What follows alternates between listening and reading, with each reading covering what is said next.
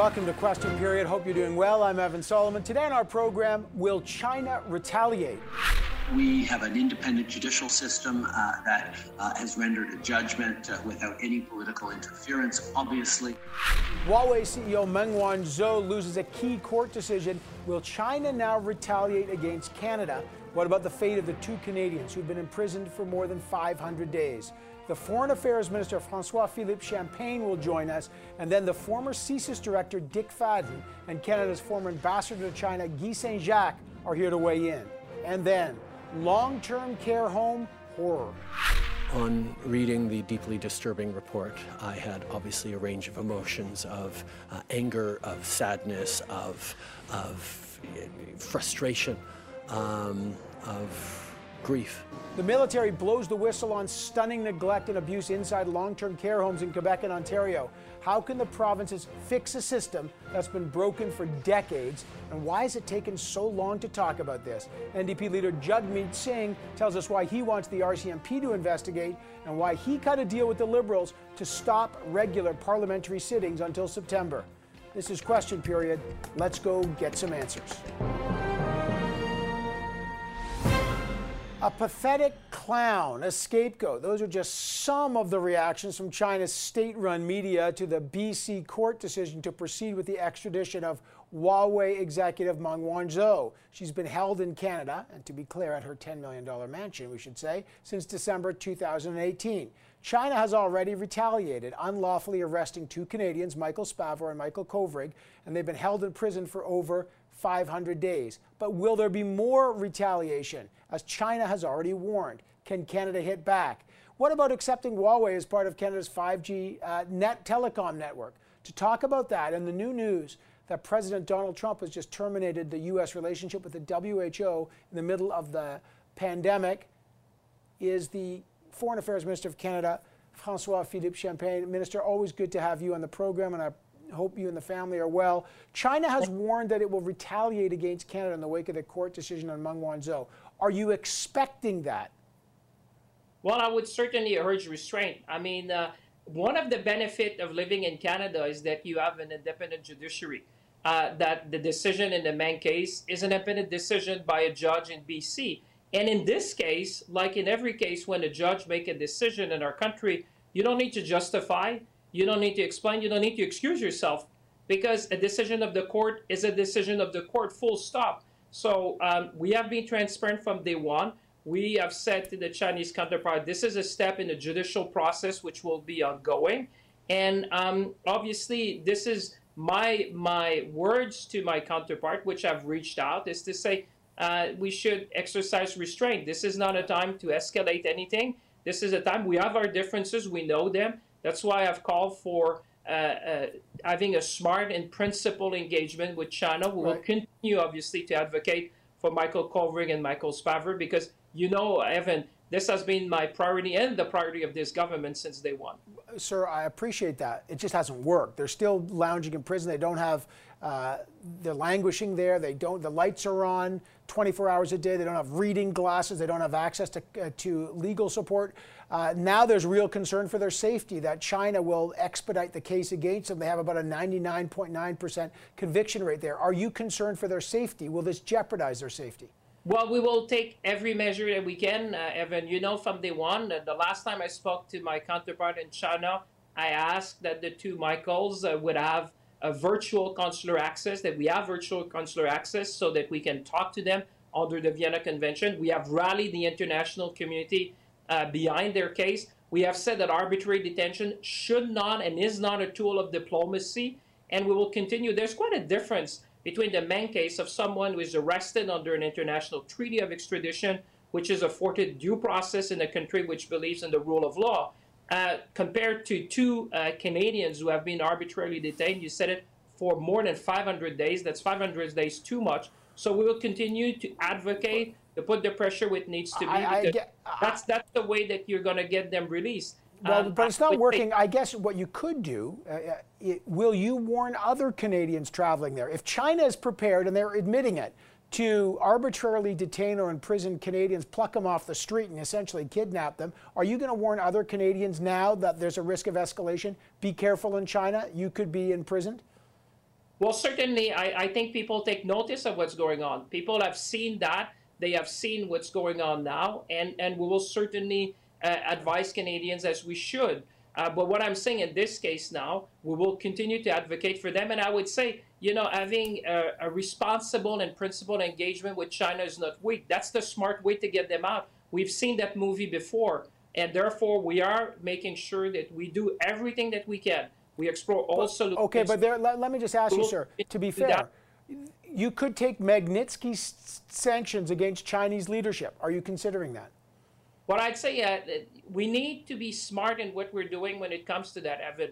We need to take measures that will lead to their release. That's exactly what we're doing. We're exploring. We have a strategy. We've been following it. We'll continue to speak up, to stand up for them. We've rallied the international community behind that. People understand today, and I think it's damaging to China. I've said it to my Chinese counterpart. I've talked to him probably more than any foreign minister in 4 months. I talk to him every other month. We've been engaging with each other. They know where we stand. We know what's their concern. They know what's our concern. But one thing is clear is that you cannot compare someone who's been arrested in Canada, a country which believes in the rule of law and the separation of power. But I understand that. Look, people who are arbitrarily detained in China. I appreciate that, sir. But if it was working, I would say great. But it isn't the definition of insanity to do the same thing over and over again. Well, and look, look what China seems emboldened. Look what they're doing in Hong Kong. I know Canada's issued a statement, but those are words, and clearly China doesn't respond to words. Look what's happening to the reports about the re-education camps, quote unquote. There have been options. Canada could abandon the Asia Infrastructure Bank. You could recognize Taiwan as a country, given what's happened in Hong Kong. Are any of those on the table, sir? Well, I would say if you want to speak about Hong Kong, I mean, we were at the center. That's the second declaration, but we did that with allies.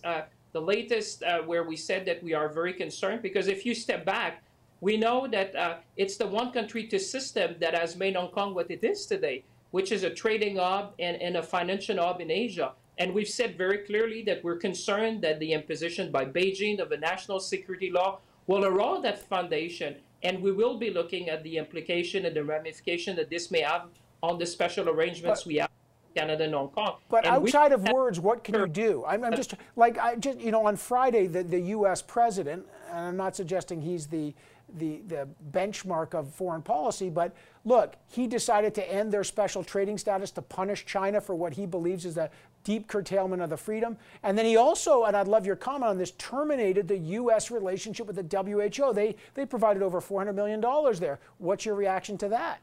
Well, to the first part, I would say the last statement that was issued was between the United States, Canada, Australia, and the United Kingdom, and Canada was front and center when it came to framing, obviously, our response.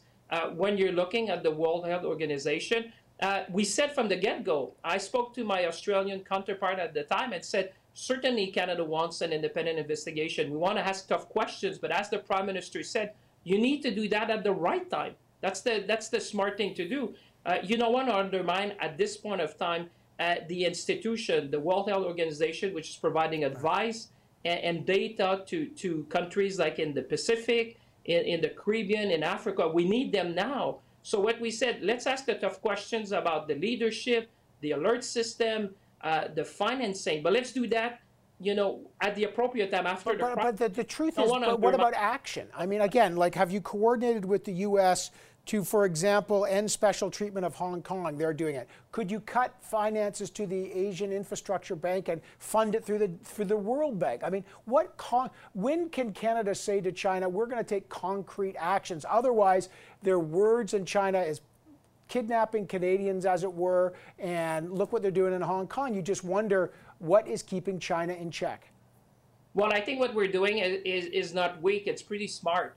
Because you want to be with the international community when it comes to the response. What I said to you is that we were at the forefront when we did the two statements. What I'm saying to you is that with the international partners, and we're going to have a call among a number of international partners on Monday, which is scheduled, the United States, the UK. We're going to be talking, like I said, about the ramification and the implications of the decision by Beijing on the special arrangements that Canada has with Hong Kong.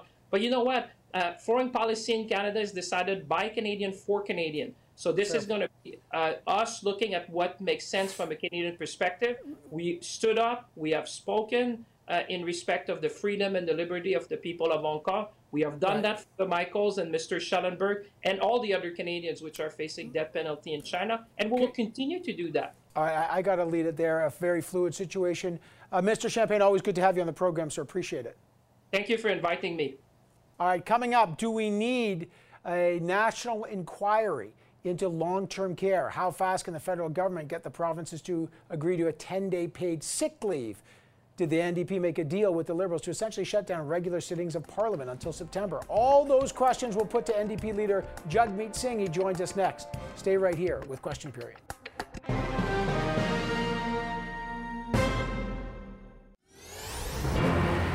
I inherited this system.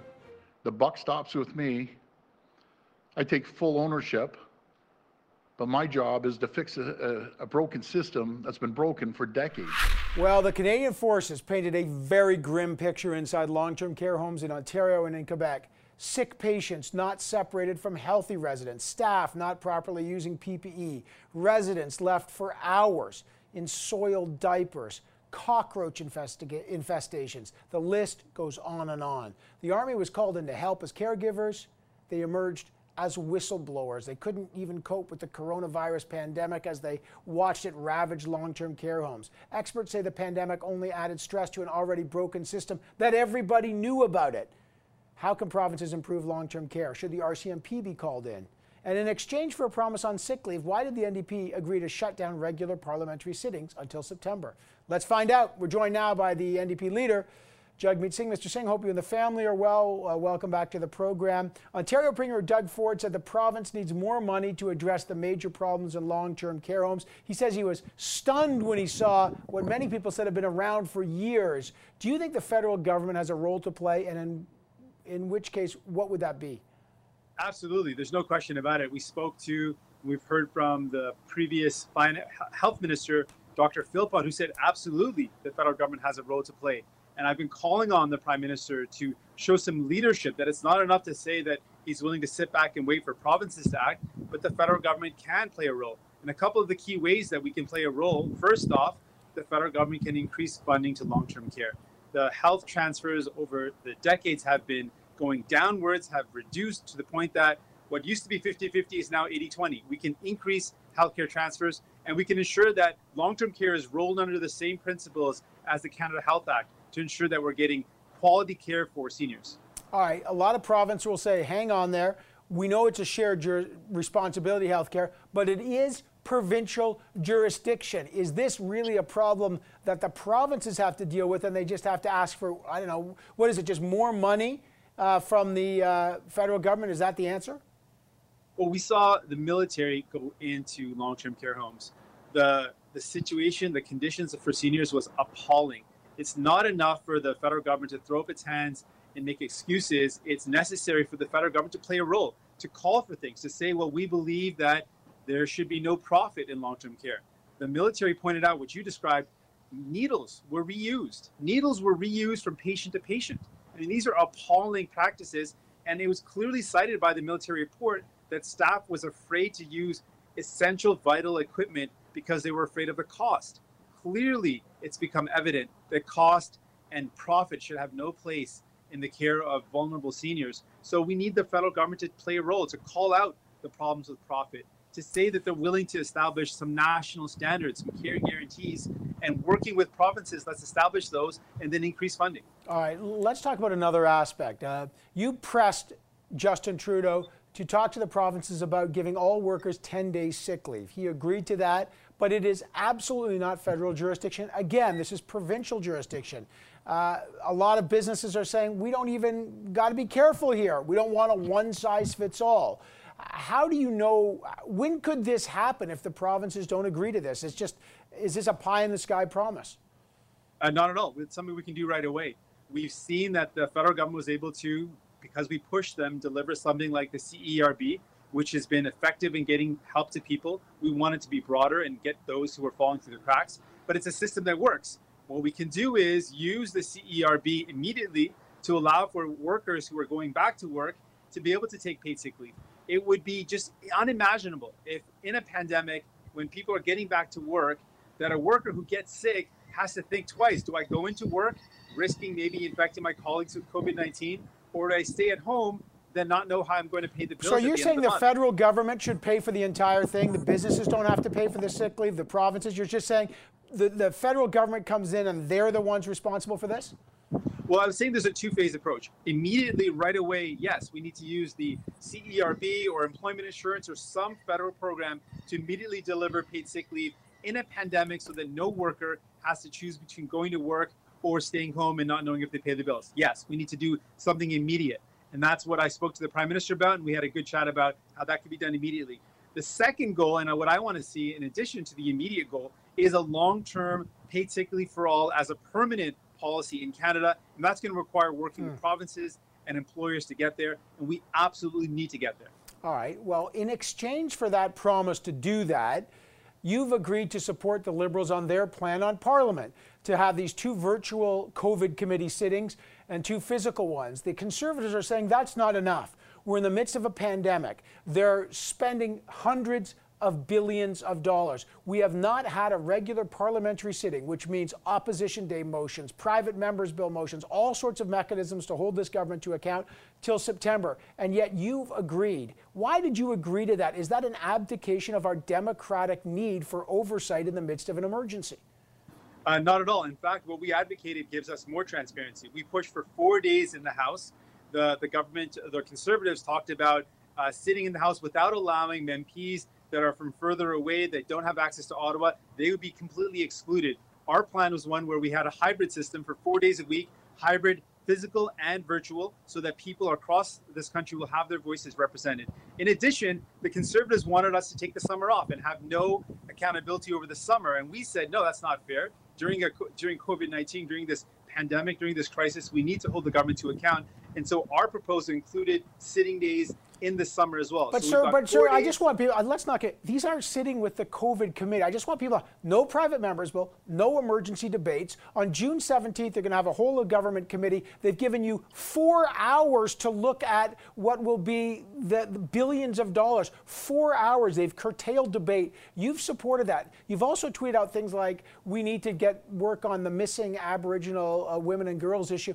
Very important issue, but how do you have the audacity to call the government to do those things when they can't do it because of your support for the lack of a regular sitting of Parliament? Completely false. Evan, with all due respect, your frame is completely false.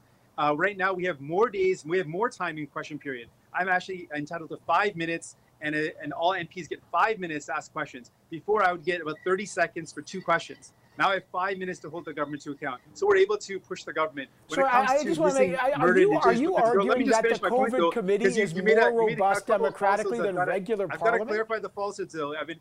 We actually have more opportunity to hold the government to account. The government can absolutely move on things like murdered and missing Indigenous women and girls because they have.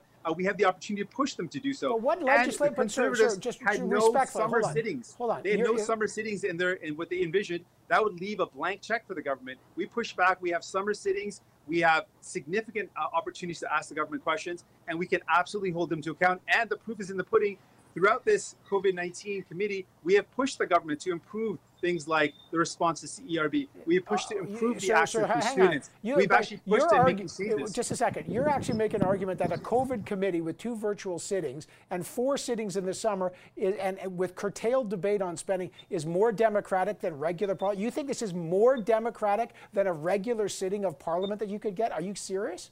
I'm laying out that we, on an evidentiary basis, have more accountability, absolutely, with what we're laying out. Normally, the summers, there are no sittings. We have increased the opportunity to hold the government to account. That's just a fact, Evan. That's just a fact that we have more opportunity to hold the government to account because we pushed for something the Conservatives didn't want. They didn't want to come back in the summer. We pushed to come back in the summer. Yes, having more days of sitting allows for more accountability on a question. That's just simply a mathematical I don't want to get into the weeds, but you've given up opposition day motions. You've given up private members bill. You've got.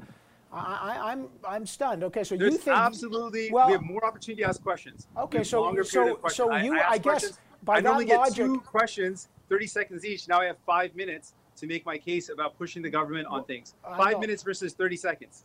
Yeah, that's a big sir, difference. but That's sir, more I mean, time you have, to push it's the true government. because you're the fourth In place party. addition, we've got summer sittings. That's more sitting. I'm just giving you the facts. This is more time to hold the government to account. It gives us more opportunity to ask questions, more opportunity to hold the government to account. Absolutely, it does. Mr. Singh, I got to leave it there. It's a fascinating debate, and it's an important one. Mr. Singh, always good to have you on the program. Always a pleasure. Coming up, a big ruling in the extradition case of Huawei CEO Meng Wanzhou. What will it mean for the two Michaels imprisoned in China? Former CSIS director Dick Fadden and former Canadian ambassador to China Guy Saint-Jacques joins us next. Stay right here with Question Period.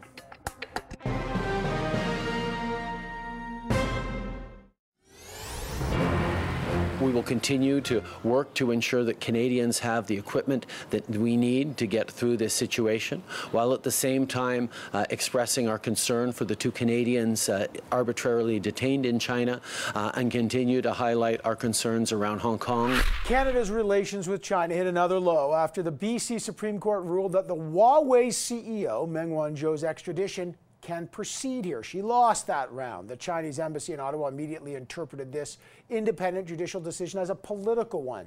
They allege that Canada is abusing the law and violating Ms. Meng's rights. Chinese state media dismissed Canada as a puppet of the U.S., as a clown. Will China retaliate with more economic actions? And what will it mean for the two Canadians, Michael Spavor and Michael Kovrig, who have been, in the Canadian government's view, unlawfully imprisoned in China for over 500 days. And all this is happening as China cracks down on Hong Kong and moves to eliminate that democratic movement. So what can or what could Canada do? Let's find out. Joining me now is the former CSIS director, former national security advisor to both Stephen Harper and Justin Trudeau, Dick Fadden, great to have you back, sir, and our former Canadian ambassador to China, Guy Saint-Jacques, also great to see you. Guy, let me start with you, Guy Saint-Jacques. Do you expect China now to retaliate against Canada in the wake of that decision? Well, I think they will retaliate, and I base this on their past behavior. As you know, when there were other hearings in the past and other decisions subsequently, and it was usually just a matter of days, they would take their own measures. And I expect that they will want to decide quickly whether to finally launch the trial of Michael Spavor and Michael Kovrig, because this has been delayed. I think they were waiting for the decision. Also, I expect that they will want to continue to punish us on the trade side, and this would be in addition to what they have already done in the past. Just for memory, you know, last year our exports to China went down $4.5 billion, and for the first 3 months of the year, it's down 16%. Yeah, so it's real. Dick Fadden, what about you? What do you expect? I mean, if the prevailing wisdom is they will retaliate, it's not a matter of if, but when, what do you expect China to do? Well, first of all, let me say that I think they will retaliate. I think Guy's entirely right. They're going to retaliate not only to send us a message, but also to send a message to other countries that those who do not toe the Chinese line will suffer consequences. So yes, I think there will be further economic consequences, but I think they will probably augment their efforts at trying to undermine us both domestically and internationally through a variety of means. You know, if they have really become annoyed at us, they might take advantage of their influence with a variety of countries and try and stymie our attempt at obtaining a United Nations Security Council seat. But my sense is they are very annoyed. And I don't think it's going to take very long for them to come after us again. Dick, let me just stay with you. You said a variety of means, and you talked a bit about the UN seat. But what other means? I remember when you were the head of CSIS, you had warned about Chinese interference in cyber issues. There's concerns about economic retaliation. There's concern about, frankly, the fate of the two Michaels that Guy Saint-Jacques just talked about. What means are you specifically referring to? Well, the easiest one to picture is that other Canadians who are in China are, I think, at some risk that they may join the two Michaels in Chinese detention. There's a fair bit that they can do just by spreading false information about us. And doing this in large chunks of the world where people don't have full access to all sorts of information, they can really do a great deal of harm to Canada's reputation. But in the short term, I think they will try and hit us on the economic front. And if they think their way through where to hit, you know, it's not very hard to imagine that they would find the main players in the government hurt more than others if they attack exports, for example, in some parts of Western Canada or Quebec. Guy Saint-Jacques, let's talk about what Canada can do. This is not, by the way, this is not just happening here with the Meng Wanzhou, but Canada's made a statement about what's going on in Hong Kong, the crackdown and essentially the end of the 1997 promise of one country, two systems that was accepted after the Brits handed over Hong Kong in 97. What options are on the table for Canada, Guy Saint-Jacques? Well, you're right, Evan. We are in a very difficult spot. By the way, I was very pleased to see the statement with regard to Hong Kong, because we have a lot at stake in Hong Kong. We have many companies that are there. We also have 300,000 Canadians living in Hong Kong, and we have in Canada 500,000 Canadians of Hong Kong origin. So that, you know, it's something that is very important, and any opportunity that we can use to impress on the Chinese that they have a lot at stake here in terms of their reputation, in terms of the use of Hong Kong that they have made for their economic success. But apart from that, you know, we have lost the last leverage that we had on China was the prospect of a free trade agreement. And of course, this went by the wayside once we signed the new Canada, US, Mexico trade agreement. And for that reason, I think it's important for Canada first to impress on the Americans that they have to do more to help us. After all, we all are in this predicament because of their extradition request. The other thing that we have to do, because the reputation of China has taken a hit, starting with the arrest of Kuo Rick and Spavor, and more recently with the way that they have mishandled the COVID-19 pandemic. And so we have to continue to seek support from like-minded so that they can speak with the Chinese, but also we have to agree on joint measures that if the Chinese were to try to punish us severely, there would be voices coming out to deplore such tactics. And I think that we have also to try to work common reactions. And by this, I mean we have to reinforce the multilateral system so that China understands that the rules apply to them as well. And if they want to be a respected member of the international community, they have to play by the rules. Right. Why don't we have Magnitsky sanctions against some of the Chinese leadership, Dick? At least that would send a sign that Canada is not supine in the face of what's going on. I absolutely think we should do that. But let's, again, I don't want to be unduly negative. If we honestly think that President Xi is going to be affected by a dozen or so of his colleagues being listed by Canada under that act, I don't think we're being realistic. But we should do it because it sends a message, and we should encourage our allies to do the same sort of thing. Guys, I got to leave it here. This is a long and complicated file, and maybe a dangerous one for the two Michaels specifically, and maybe others. Dick Fadden and Guy Saint-Jacques, I very much appreciate it. Thank you so much. Thank you. Pleasure. All right, coming up, crisis in care. The Canadian Forces sound the alarm on a disturbing level of neglect and dangerous conditions at long-term care homes in Ontario and Quebec. Who should be held accountable? Is it time to call a national public inquiry? The Scrum is next, and our special guest will be Charlene Stewart from the SEI Healthcare Union. They represent 60,000 workers, and they had a stunning report last year on this. Stay right here with Question Period.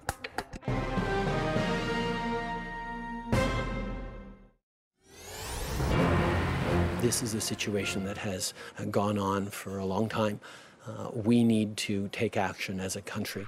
As we all know, the COVID-19 pandemic has ravaged Canada's long-term care homes. They account for more than 80% of the national death toll. It's devastating. And nowhere has this been felt more than in Ontario and Quebec, where the situation is so bad that the military reinforcements had been called in and they may have to stay there until September. Two unbelievably disturbing whistleblowing reports released by those provinces, well, by the military to those provinces this week, showed that the troops witnessed an alarming lack of care, neglect, poorly equipped staff, dangerous conditions for both residents and staff. And let's just say it again, these are all glaring issues that have been known for years by successive governments, and they essentially did little or nothing. Quebec's premier has now asked the troops to stay on the ground until at least September. He's launching a recruitment drive, hoping to get as many as 10,000 Quebecers working in homes as soon as possible. And in Ontario, Premier Ford says he's looking into criminal charges against people in 5 of those homes. Are the damaging documents enough to finally call a national public inquiry? Who's accountable? What should be done? Maybe does the federal government step in use the authority of the Canada Health Act? The Scrum is here to debate that. Bob Fife is the Globe and Mail's Ottawa Bureau Chief. He joins us. So does Joyce Napier, CTV's Ottawa Bureau Chief. And our special guest today is Charlene Stewart. She's the president of the SEIU Healthcare. That's a union that represents more than 60,000 frontline healthcare workers. And they put out a report on long-term healthcare in the homes last year. Charlene, and all of you, great to see you. Charlene Stewart, I'm going to start with you. When you heard Doug Ford, the Premier of Ontario, say, until he saw the whistleblowing reports from the military, he said, I didn't know how bad it was. Should he have known? Did you believe what he said? Well, first of all, happy to be here with you. Thank you for inviting me. Somebody asked me what was my biggest surprise in that report when it was released. I said the biggest surprise was how the Premier and the ministers reacted to that report. There's absolutely no way that he did not know what the outcome of that report was going to be. I think maybe the surprise was that it did come out public earlier than what maybe people expected it to. So no, I mean, we've been calling on the alarm bells for decades on this. And just recently, over the couple of past months with the pandemic, constantly we've been asking and announcing and reporting what we were hearing in real time off the front lines that our members were reporting to us. So for any decision maker or politician to say that they were surprised is factually not true. Bob Fife, a lack of inspections in many of these homes. You saw these whistleblowing reports in the military. What do you think the reaction should be? What do the federal government do? What do the provinces have to do now? Well, I mean, one of the biggest problems here is the fact that governments have tried to cut back on health care from at least 1995. And everybody knows that the healthcare system is under enormous pressure. And they move people into long-term care facilities. And Charlene is right, they all knew about this. There are minimal standards. Inspectors would give them 2 weeks' notice that they were going to come. Governments, it doesn't matter what your political stripe, did not want to spend any more money on health care. That has got to change. It is going to change. Canadians will no longer allow seniors to live in these kind of conditions, or I will say our healthcare system deteriorate. Money has got to go in, and the provinces don't have a lot of that money. So Ottawa is going to have to step up to the plate and provide significantly more funding for our provinces to provide proper health care in our hospitals, but also for long-term care facilities. Joyce, what are you seeing in this? Well, you know, interesting. I agree with Bob. So the federal government, which is the one that, you know, hands over the money to the provinces for healthcare, has been cutting healthcare regularly in the last years. What also happened to these facilities is that in disallowing families to come in, in telling the families, that's it, you guys are completely excluded from this game, it was tantamount to firing half their staff because families do come in and do help out. And when they were told they couldn't come in anymore, all of a sudden, all this work fell on those healthcare workers that were not prepared for this, did not have the proper protective equipment, and not the proper training. And if you read those reports, that scathing report in Ontario by the military, they were not even washing their hands. There is some equipment that hadn't been checked since 2014. Right. So Charlene is quite right. The governments were perfectly aware of what was going on, but saying to themselves, probably in a very cynical way, too bad, this is the last stop for a lot of people. Why should we care? Well, here you go. This is why you should care. Charlene, so what are the solutions from a federal government point of view? It's clearly provincial jurisdiction, although healthcare is a shared jurisdiction. Do we need a national public inquiry? Do they need to pull this under the Canada Health Act? Do they need national standards? Do they need to outlaw private delivered long-term care? What's your view on that? I could almost say yes to everything you just said, but the inquiries are critically important. I mean, I stand up here and I give my observations and perspective, but an inquiry, much like the Armed Forces report, would be a legitimate, nonpartisan, hopefully independent, chaired by a judge who has the ability to subpoena witnesses, open up books, that I think would answer a lot of those questions that you just asked. But I do really feel that there is more of a role for the federal government here.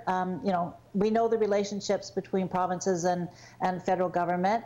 But there has to be accountability to any money transferred from anybody's hands, whether it be federal money to the provinces and provinces to those homes. Bob, you wanted to weigh in on that? Yeah. Look, there's no. We need an inquiry, but we need action now. The inquiry can look on what went wrong and look at long-term solutions, but governments have to step in and say we cannot allow for-profit long-term care facilities, because the bottom line is these guys want to line their pockets and they're going to cut costs, as we have seen. They pay people very little money, and if we had staff that was properly trained and paid properly in a publicly funded system, we would not have these problems. We'd have some problems, but we wouldn't have the kind of problems we're having now. Well, so I think they've got to act now. Well, to be fair, public-private, I don't think that should be a debate for today. Could be a debate for later, because the provinces,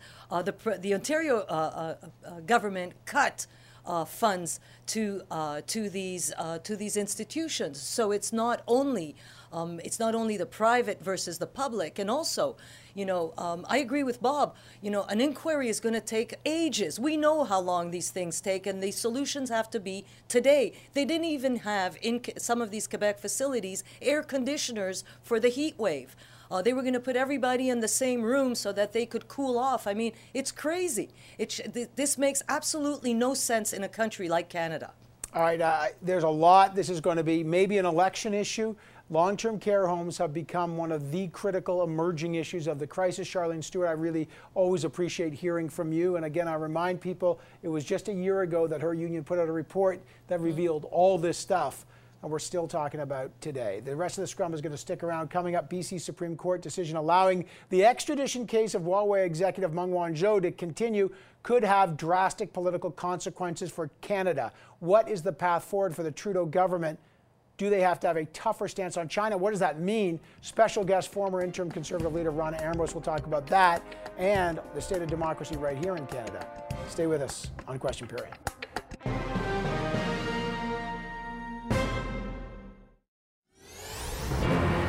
So Huawei executive Meng Wanzhou has been dealt a serious blow this week when the BC Supreme Court ruled that her extradition case could continue. She lost.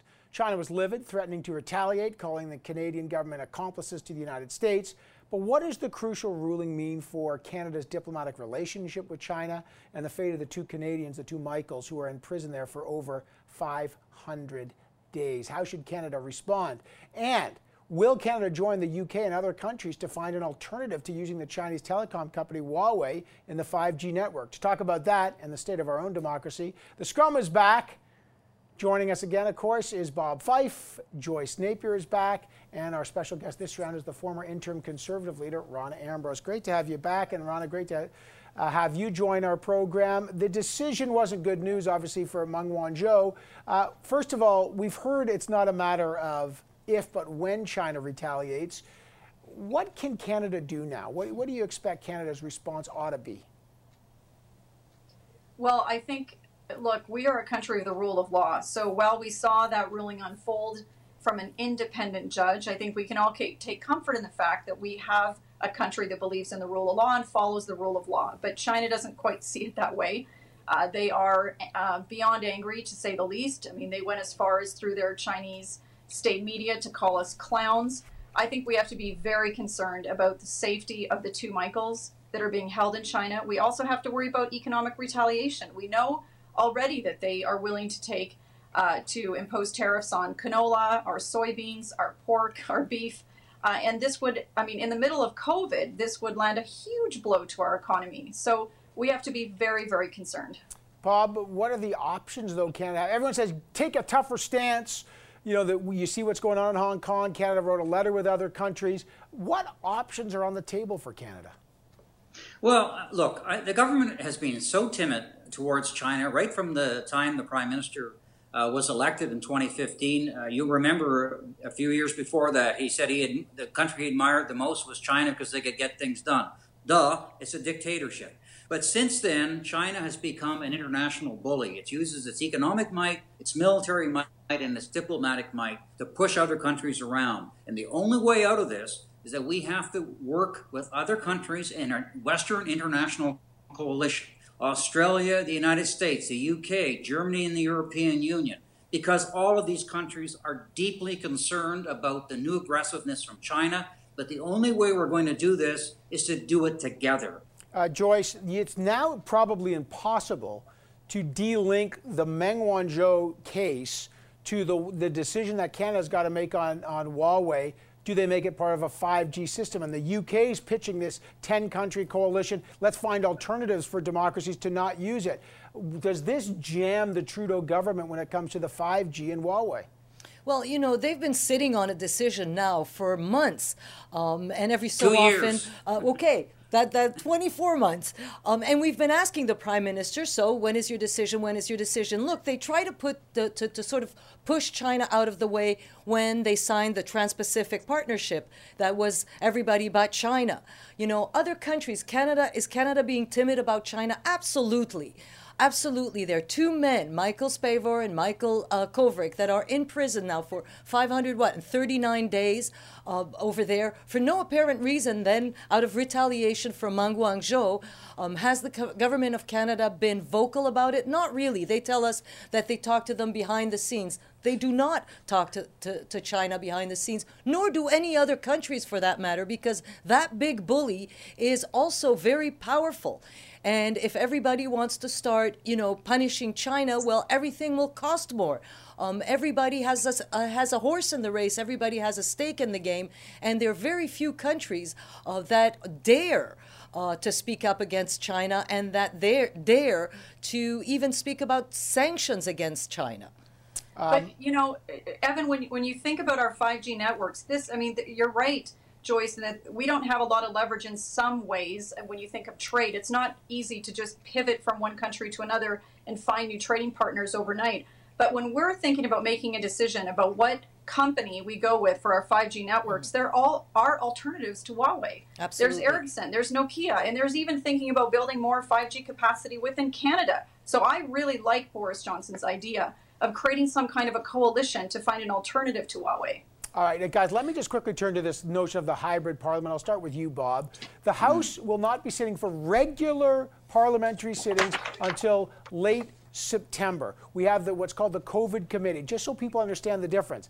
There are no opposition day motions, no private members' bills. You can discuss other topics now, but Bob, is this problematic? And what do you make of the deal that essentially the NDP supports the Liberals on this? Well, I'm deeply disappointed in the NDP for going along with the Liberals on this. We have the most serious economic and health crisis facing this country. This is not a regular summer where MPs head off to their constituency now. Parliament needs to be sitting. It needs to be holding governments to account for billions and billions, $150 billion of spending. The estimates are going to come down next week, and they're only going to have 4 hours of perusal by parliamentarians. That's completely unacceptable. And we've seen Parliament has done an excellent job holding them to account when they tried to do unlimited spending for 2 years without parliamentary authority, when they parliamentarians force the government to expand the emergency benefit to people, and also in expanding the wage subsidy. There's been lots of examples where our parliament acted in pushing the government and holding them to account. They're getting a free pass this summer, and I think it's unacceptable. Joyce, what's your view Oh my on God, I'm totally outraged. I'm actually happy Bob is outraged too, because I thought I was the only person who was outraged. Because when I bring it up, people go, "Oh, yeah, who cares?" You have to care. You have to care. This is, tantamount to proroguing Parliament, and I know that Rana can speak to that. I think that. The democratic process is being, sort of brushed under the rug. The Liberals are spending like crazy. They don't even want to give us a fiscal update. They don't even want to tell us how we're going to pay for this. We have no idea where the debt and the deficit is going, except for the PBO. Right. So, you want transparency. You're not going to get it here, and you're not going to get it if Parliament is not sitting. And I think that we should all be worried about that. Rana, I remember, look, when Stephen Harper prorogued, both the Liberals and the NP and the NDP and many people were absolutely livid about that, short-circuiting democracy. Joyce said there's a parallel here. Do you see that? Look, I think we are in the middle of one of the worst public health crisis, economic crisis, and Parliament is going to take the summer off. It's absolutely unacceptable. Canadians should be outraged by this. Parliamentarians, no matter what party they're in, are elected to lead, to debate, and to be held accountable. And they're held accountable by Canadians. And the opposition has a role, obviously, to hold the government accountable. The government is not run by bureaucrats. It's run by elected people, elected by the people of Canada. And we expect our parliamentarians to be in Parliament. And to Bob's point, I am shocked that the NDP has let this happen specifically, because these issues very much are their issues. It's about making sure that we have homelessness issues, we have family violence issues, we have poverty issues emerging, we have massive problems in the public health system. So with long-term care, with the long-term care system, I'm very, very upset that we would allow this to happen. Guys, unfortunately, I got to wrap it up there. Bob Fife, Joyce Napier, and Ron Ambrose. Great to have all of you on a Sunday morning. I appreciate it. Lots to discuss. And thank all of you for watching our program and sharing your Sunday with us. Before we go, I got to say happy birthday to my mom. Mom, I love you. Happy birthday. Hope you have a great day. And a quick thank you to this entire team, this small but mighty team at CTV Question Period. They were a part of our Canadian Screen Award win this past week, a total team effort where I'm so grateful to work with this incredible, remarkable team. Thank you for watching, and thanks for your support. We'll see you in 7 days, and I'll see you tomorrow night on Power Play at 5 p.m. on CTV News Channel. Take care.